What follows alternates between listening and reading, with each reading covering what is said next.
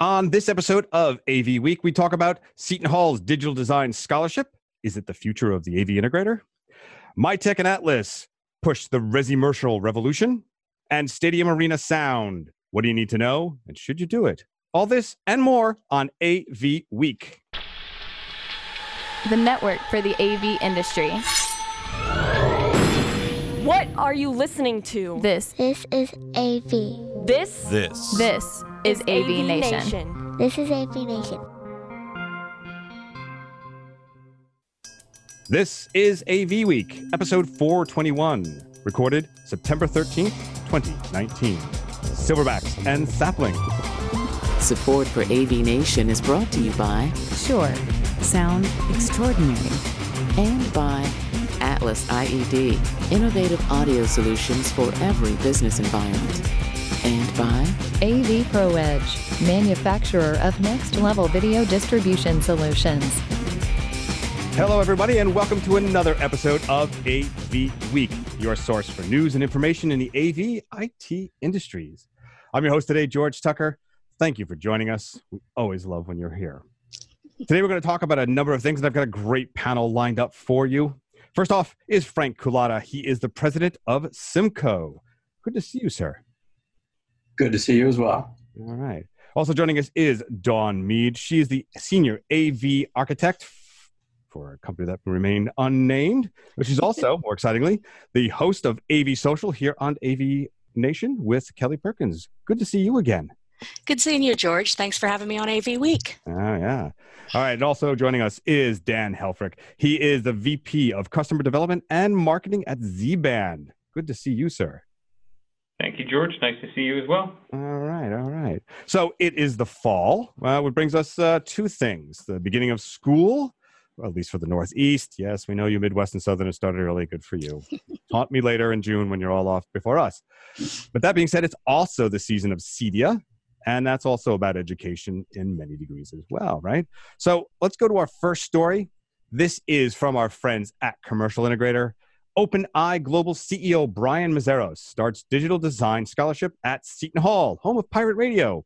Sorry, had to put that one in. It's a scholarship for digital design in the AV business. Now, Brian started off like a lot of us in the AV industry. He basically says he got to it by mistake. Or accident in his words. But that seems to be how a lot of us fall into it, right? We're musicians or we're technical people who suddenly said, hey, there's a job here, it pays. Won't you join us for a little while? And we stay.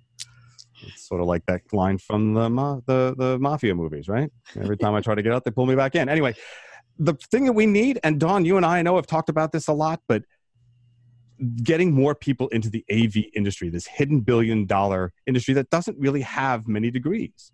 Yes, right. We have John Huntington, right? He's at Yale and the Brooklyn Tech College. And then there's a few small trade schools that are starting to smatter in it. But this seems to be a big development. And I want to go actually first to Frank, because, Frank, I know that you have something happening next week in which you're bringing a bunch of, I believe it's high school students, into a showcase to work within that realm and actually gain experience and hands-on stuff with AV. Absolutely. We have our New York City showcase next week, September 17th. And we were contacted by CJ, who is one of the teachers at Lincoln Tech. And he asked if he could bring 35 students in for the morning sessions, some classes to see the exhibits, walk the floor, touch the technology. And we jumped at the opportunity. For so long now, it's been a really important initiative of ours and most of the people on this call and in our industry. And I know even our association, AVIXA, has made a big point of pursuing this for a long time now. Is they call us silverbacks, what they call, I think, old apes, I believe, but that's what our industry seems to be full of. So realizing that there's a value in bringing the younger people in, there's been a lot of initiatives, and we ourselves have been both lucky and unlucky in hiring young people. The one that we've gotten that worked out has been absolute gold. And we, of course, have had some others that didn't, but that's true of pretty much any position at any age we hire at. So we're happy to get behind this initiative. We're really excited to see 35 students from Lincoln Tech and like to see many more. So anybody's invited. Very cool. Now, Dawn, I mentioned you at first because we've talked about this a lot, but right. A scholarship, right? To get already in, I think they're in marketing and is it digital communication, I believe is what they're using at Seton Hall. home of Pirate Radio. Sorry. So if you don't know Pirate Radio, it's a heavy metal station that's been around since the 80s. It's very fun. How do we go from Brian Mazeros, maybe my names, right? Brian Mazeros getting a scholarship to a full college course in this? I mean, where are we missing the gap where they're still not seeing $1 billion industry that provides careers of really good income? Well, I will say this, just in the time that I've been in the career, and I don't like to admit that I've been in the industry for 20 years. That sounds scary and it makes me sound really old. I don't like to think of myself as a silverback, but I've been around longer than some of the kids. Just in my career in the industry, I've seen the awareness of our industry and the development of our industry outside of our own silo expand greatly. Several years ago when Infocom gave away their first Vergauwen Foundation scholarship, we didn't have any high school students or undergrads applied. And I was already working in the industry going back for a technical degree. I applied. I ended up winning it because there weren't any younger folks that knew about this industry, let alone this particular scholarship. So the fact that there are Vergauwen scholarships, the fact that there is an Ignite Foundation through NSCA, which my co-host Kelly would kill me for not mentioning since she's the director, and the fact that there are scholarships like this at Seton Hall and programs like Columbia College, I think in Chicago, has a great program. A lot of schools are beginning to recognize, and people outside of our silo are beginning to recognize that AV is in fact a thing. The industry is well over 100 years old. The association of ICSA, or whatever they're going to be called next week, is over 75, 80 years old, but people aren't aware we're a thing. And so I think what we're doing is helping things like the Ignite Foundation, things like getting awareness of new scholarships specific to our industry, and things like Simcoe inviting young folks to technology showcases. Those sorts of actions, the little small actions, are beginning to add up. We just need to ramp that up. If every integrator, every manufacturer, every end user that is like me, specific to the AV silo in your company, were to go out and talk to a few young people, whether at a high school, a middle school, a Girl Scout, Boy Scout troop, even college and technical schools, and talked about how cool our industry is, a multi-million-billion dollar career worldwide, and they pay us to play with big kid toys. They pay us to play with TVs and speakers and mics and all this cool technology, and do things like light the castle at Disney with video and with sound, to do things like some of the experiential museum exhibits that I've seen and that have been advertised. They don't know we're a thing, but we are. So if we just all went out and talked about it a little bit, there would be, I think, a groundswell of people getting interested in it. And once those people are interested in it, the schools are going to have to follow. And some of the schools, they talk to AVIXA, they talk to NSCA, they talk to other organizations to get information about our field, to get, I know our local community college offers classes that can count towards the CTS, some of the basic classes in association with AVIXA, but there isn't a demand for it. So we got to start with letting kids know we're a thing, and we're a cool thing, and we're a cool thing that pays pretty decently depending on what your role is. So, get that excitement out there, and then have the association and the foundations and the individual companies step up with scholarships and things. It's inevitable. If you woke up tomorrow and there was no AV in the world, it would not be the world we know and love in 2019 without any speakers, mics. I mean, even the IT world, as entrenched as they are as a real job, they wouldn't have monitors to look at their computers. They wouldn't have, microphones and screens to speakers to input and listen to their computers. Where would we be? So I think it's up to us to just sort of evangelize, get on your soapbox, talk about how awesome it is. Get out there, people. Yeah. So Dan, Brian from OpenEye started as a marketing person, right? And marketing tends to have an influx of more vibrant and enthusiastic youth who seem to flock towards that type of career. But he came from that because he had to learn the digital signage. He calls them displays there, but it was digital signage, right? DOOH for us old-timer silverbacks. But is there a possibility there of finding that new innovative people from that side of marketing, of being able to say, go from just not talking about and hyping it to actually like demonstrating and doing it. Do you find that your folks of, I guess, any age, get invigorated by actually using the technologies, or have you seen any go from marketing to the actual technical side, as we like to call it? Sure. So I'm probably a good example of that transition, actually. So, I mean, my journey started, I was a retail salesperson. I had graduated from college. Am I going to go back and get a master's in mathematics? Like, what do I want to do? And then I kind of, as Brian talked about in the article, I just fell backwards into a job in the AV world.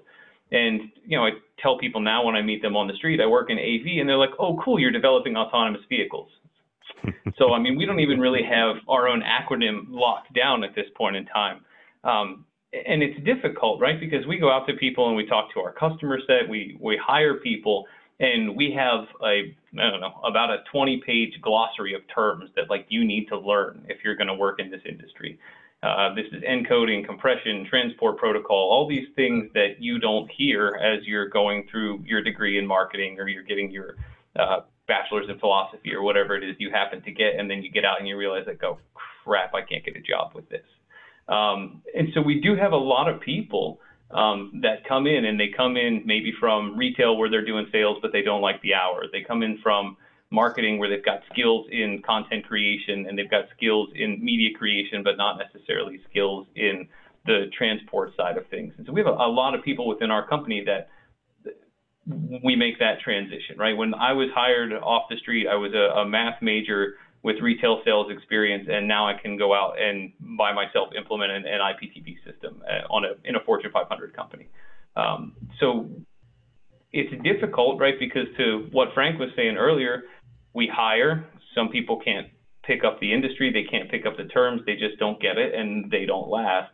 And then you hire and you bring in people, and they get it, and they really get excited. Like they walk into the show at Infocom or at NAB or wherever it is that we're going, and their like eyes just explode with everything that they're seeing in these booths and the screens and the 8K walls.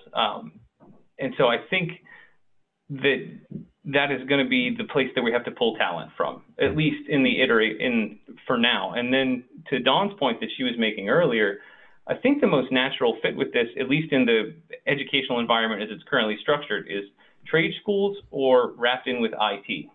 Because, and we'll talk about it in some of the articles later, I guess, so much of what we're doing now in audio, in video, is being put over that network anyway, that there's kind of a natural fit there in having people and bringing people on board who understand that side of it anyway, and then we can teach them the AV side of the world, the AV that's riding on top of those networks.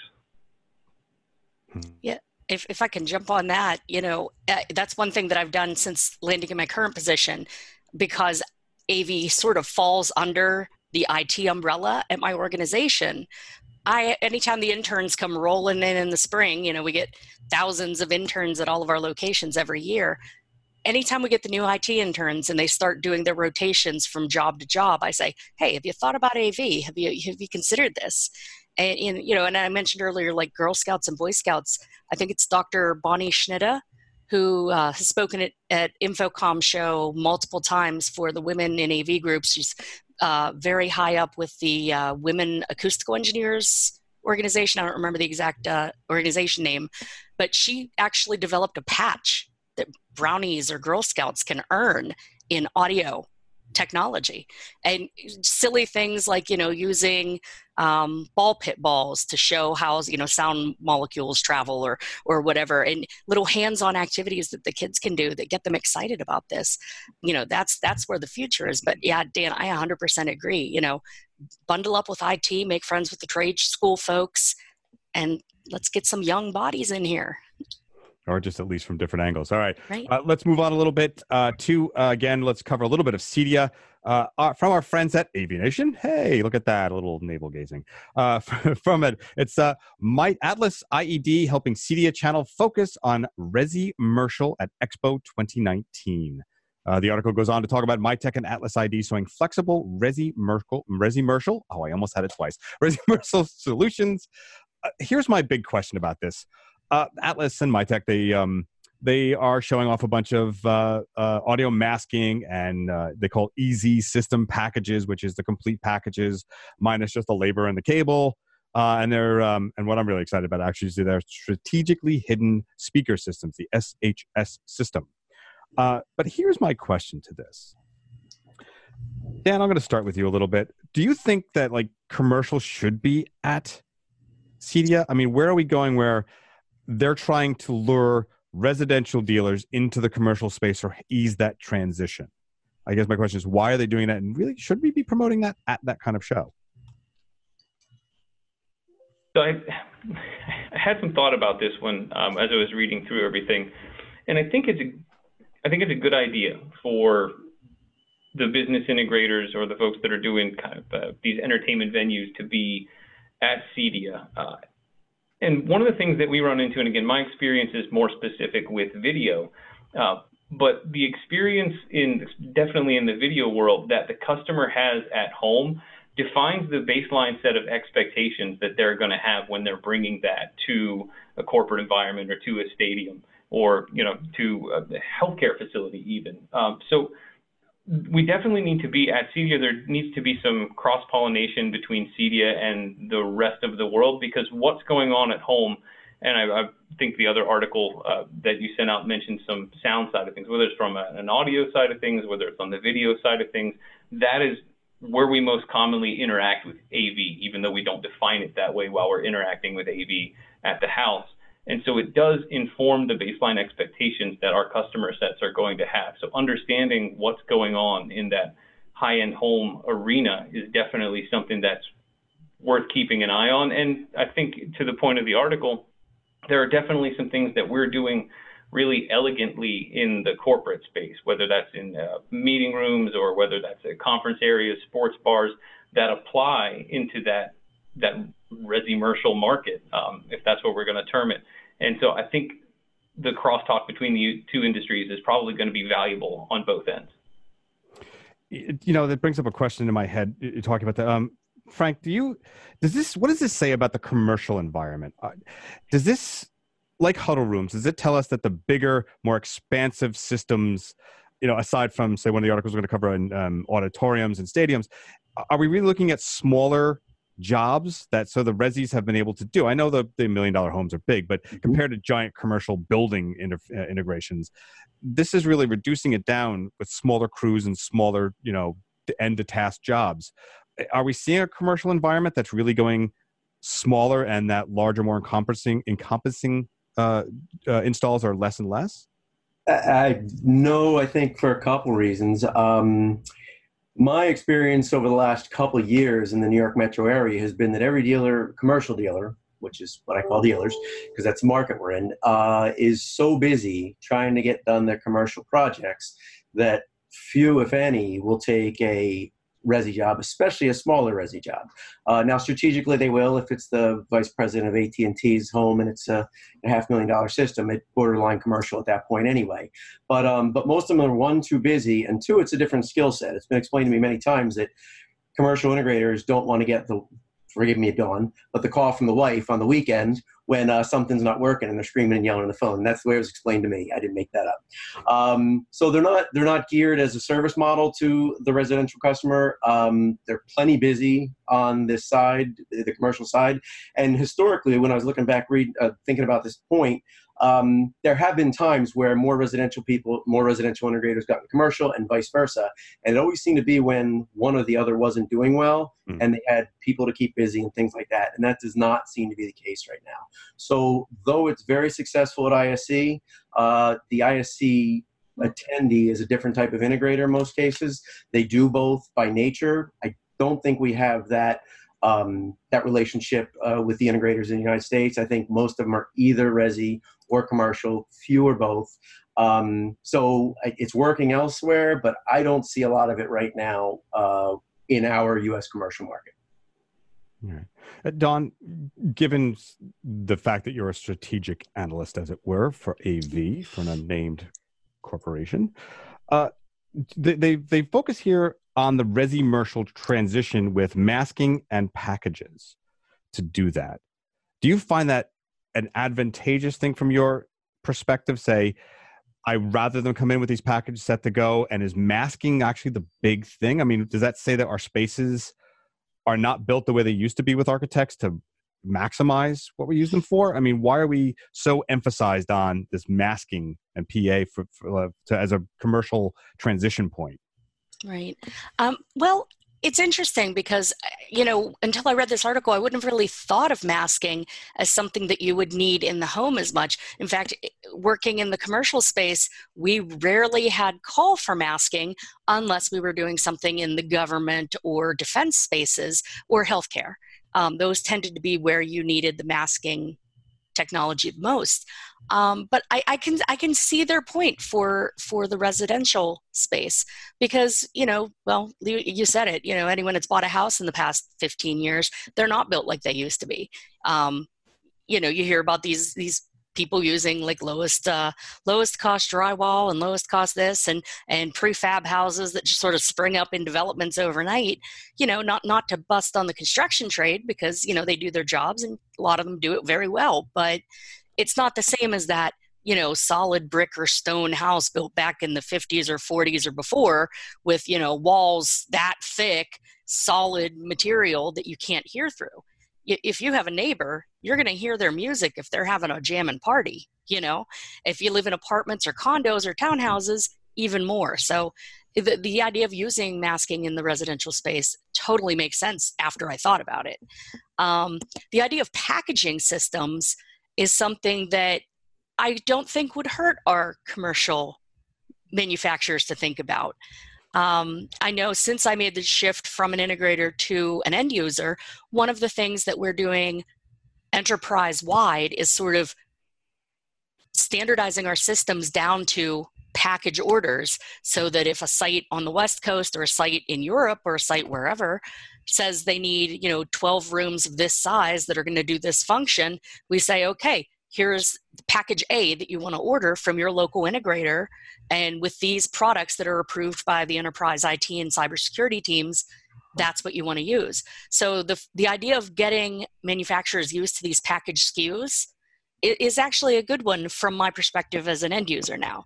Now, as an integrator and manufacturer and a rep, it'd be like, oh God, another thing we got to think about. Like, it's always evolving and it's always changing and everyone has their own needs. But it kind of makes sense.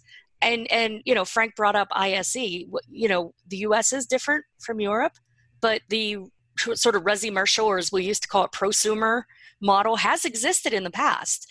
And we've used commercial stuff at home for people with big budgets in the past here in the US. And in the enterprise, everybody's looking at the bottom line and they don't want to pay all that money for a 24/7, 365 commercial unit when, you know, a 24 or a 8, you know, 5 model in the prosumer line would work. Or they could buy a bunch of the cheapies from Costco and stick 6 in the closet for when they burn them out. So, you know, it's evolving both on the residential end to a higher quality standard requirement, and it's sort of settling to a good enough model in some consumer work or commercial workspaces. So it kind of makes sense. All right. There you go. All right. In that vein, though, but in a larger, we mentioned earlier about Stadium, from our friends at AV Network or the Sound Contractor News imprint that they have, Stadium in Arena Sound by our friend Megan. I love her work. She's so incomprehensible. But she goes on to this article that Stadium and Arena Sound is a $27.7 billion, that's B, billion in Pro AV revenue. This was part of an Avixa report called Market Opportunity Analysis Report, Sports Venues. So you can go link and get that if you'd like. It's got a lot of good information. What it covers, though, in my take on this was the collaboration with architects, the ability to have an AV person who knows how to make spaces flexible, and ADA. And that's sort of what I want to talk to you guys about. Frank, I'll start with you on this. We often do take a back seat to the architects even when the venue is sound focused. It is the aesthetic of the architect's vision that sort of is preeminent to the end product. And my question to you is, why do we let that happen, and how can we get along with the AIA, so not ADA, AIA, the American Institute of Architects, to solve this? I know companies like Crestron and others have tried to do this, but where are we missing that connection that they can start to listen to us and bring us in, at least at the table, if not at the beginning? Specifically as it pertains to sound, you're asking? Sure, in general, but this sort of brings up that subject. Yeah, and I had deeper thoughts beyond sound. We just watched the U.S. Open just finished last weekend, and for the first time ever, I noticed, maybe they had it last year, but a full LED wall behind both sides of the courts and all the way wrapping the court, which was amazing. My point there was that we seem to see more and more of it now that is more aesthetically pleasing, and I think more in line with what architects find appealing and acceptable.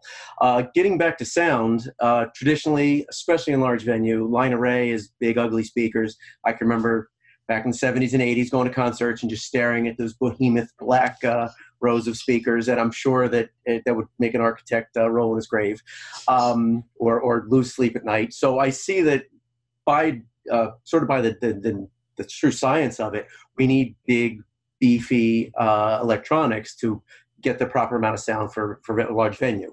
That in and of itself creates a problem. But more and more, I think that sound solutions are being buried inside of architecture.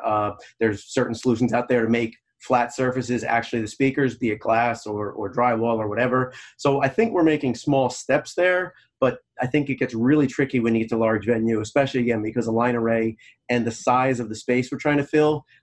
I don't know that there's an easy solution to that or one coming soon. So still, we need them in with us to understand those. It is what it is. Yeah. I mean, Dan, to that end, they talk a lot about flexibility, right? These stadiums are not just huddle rooms or not just conference rooms. They're for football, baseball, for rock and roll concerts. They use them for other events. We need to be able to design those systems to be flexible. And they mention a lot of the networking. Do we think we have in the general AV, commercial AV world, the facility to actually accommodate that? And where are we getting the folks we know can coordinate AV and networking, the flexibility of sounds and moving them around? I mean, how do we get that over to the architects and especially to the stadium owners that's really necessary, that they need to pay attention and not cut it as a line item? So, I mean, we do try and work as much as we can with the architects. I mean, it's one of the initiatives of the sales team here to get in with the architects. We have Division 27 spec that we have written up that we can provide to architects on how to pull the system, what makes it unique, what the infrastructure requirements are going to be. And one of the things I was thinking about while I was reading this article is I'm a soccer fan. Actually, you can see over my shoulder there's a Tottenham Hotspur flag, and they just built a new stadium. They built it to 62,000 seater. It's in London. It's going to host 2 NFL games this year.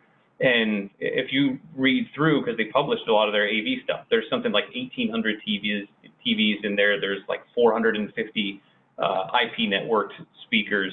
And then there's the full security system. There's a ton of other stuff. And they're going to bring in concerts. They're going to bring in esports. They have the NFL. They have the Premier League. They have boxing. So the flexibility that we're designing these venues for now is all, again, a lot of stuff, it's business, right? It's coming back to dollars and cents. Is now Tottenham Hotspur or, Dallas Cowboys or the Redskins, whoever it is that you happen to follow, can use this stadium as a revenue generation mechanism for their organization that goes above and beyond just hosting the event that we watch on Saturday or Sunday.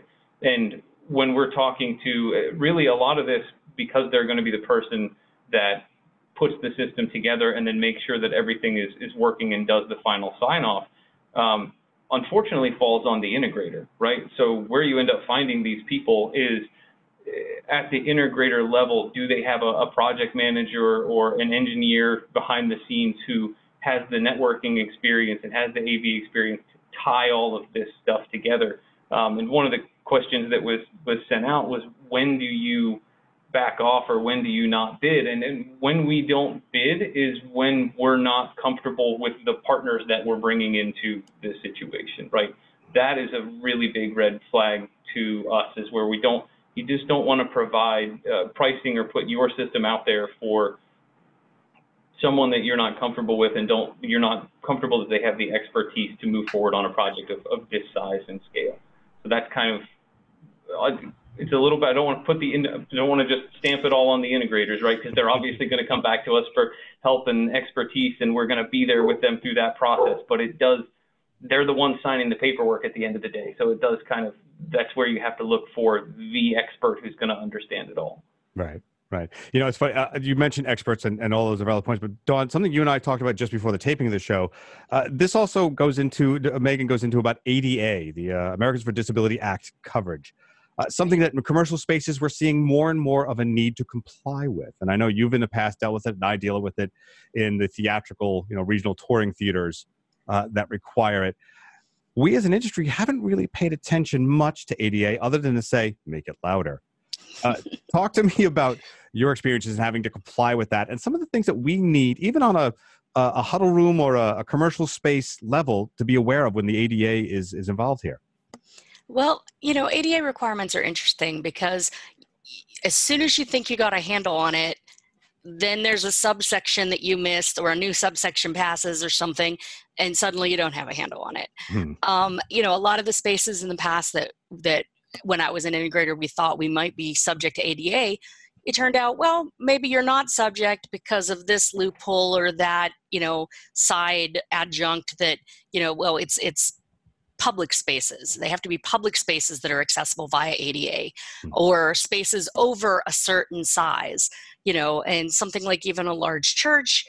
Yeah, you should offer for your attendees ADA, assisted listening devices and captioning and that sort of thing. But depending on your local area, it might not be required, or if it is required, depending on the size of your church, it might only be one or two little headsets. It's, when we're talking stadiums, it's a whole nother ball game.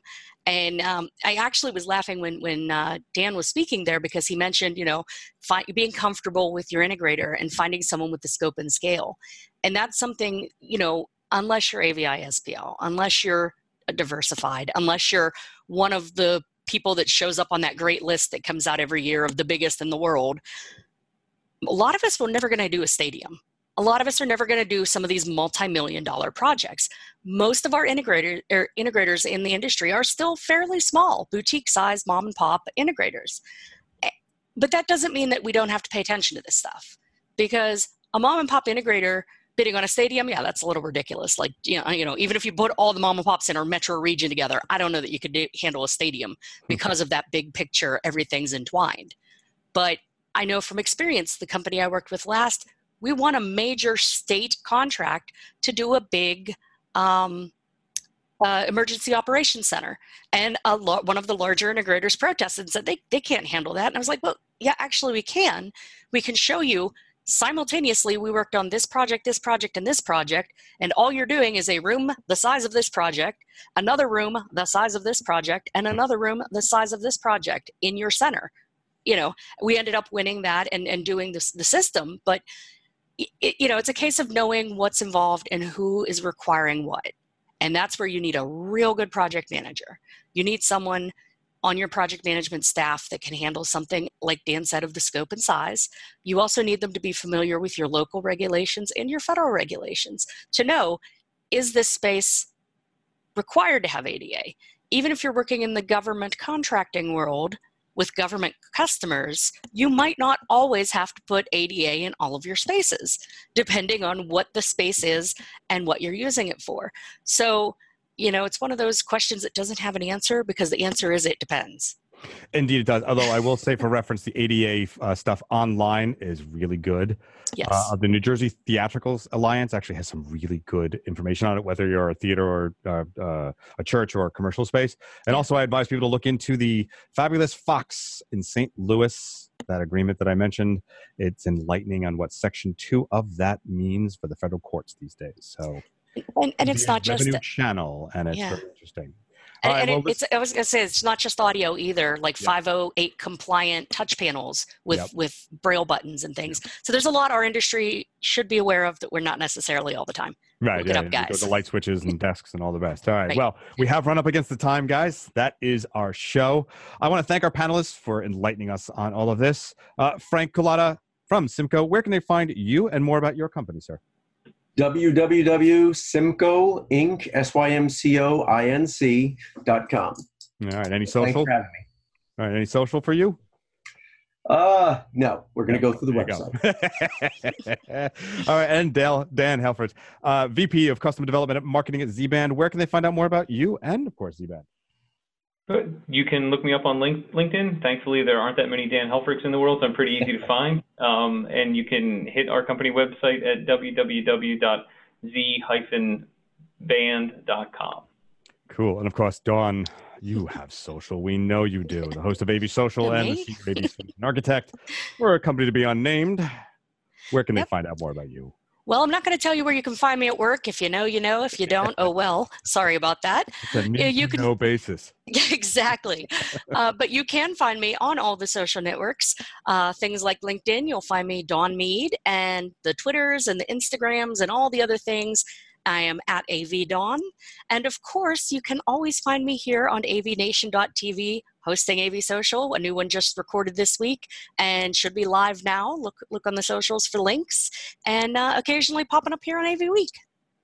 Very cool. All right, guys. Well, I want to thank you and you, of course, the audience or the viewers for watching. And the AV Nation shows are made possible by our sponsors, our advertisers. Please go check out our list of sponsors. They really help keep the lights on and these shows going. We have shows covering all the verticals in the industry, from IT and AV to residential and beyond. That's avnation.tv. Go there, get lost, marathon watch. For everyone here, I'm George Tucker for AV Nation. Thank you for watching, and we'll speak to you again very soon.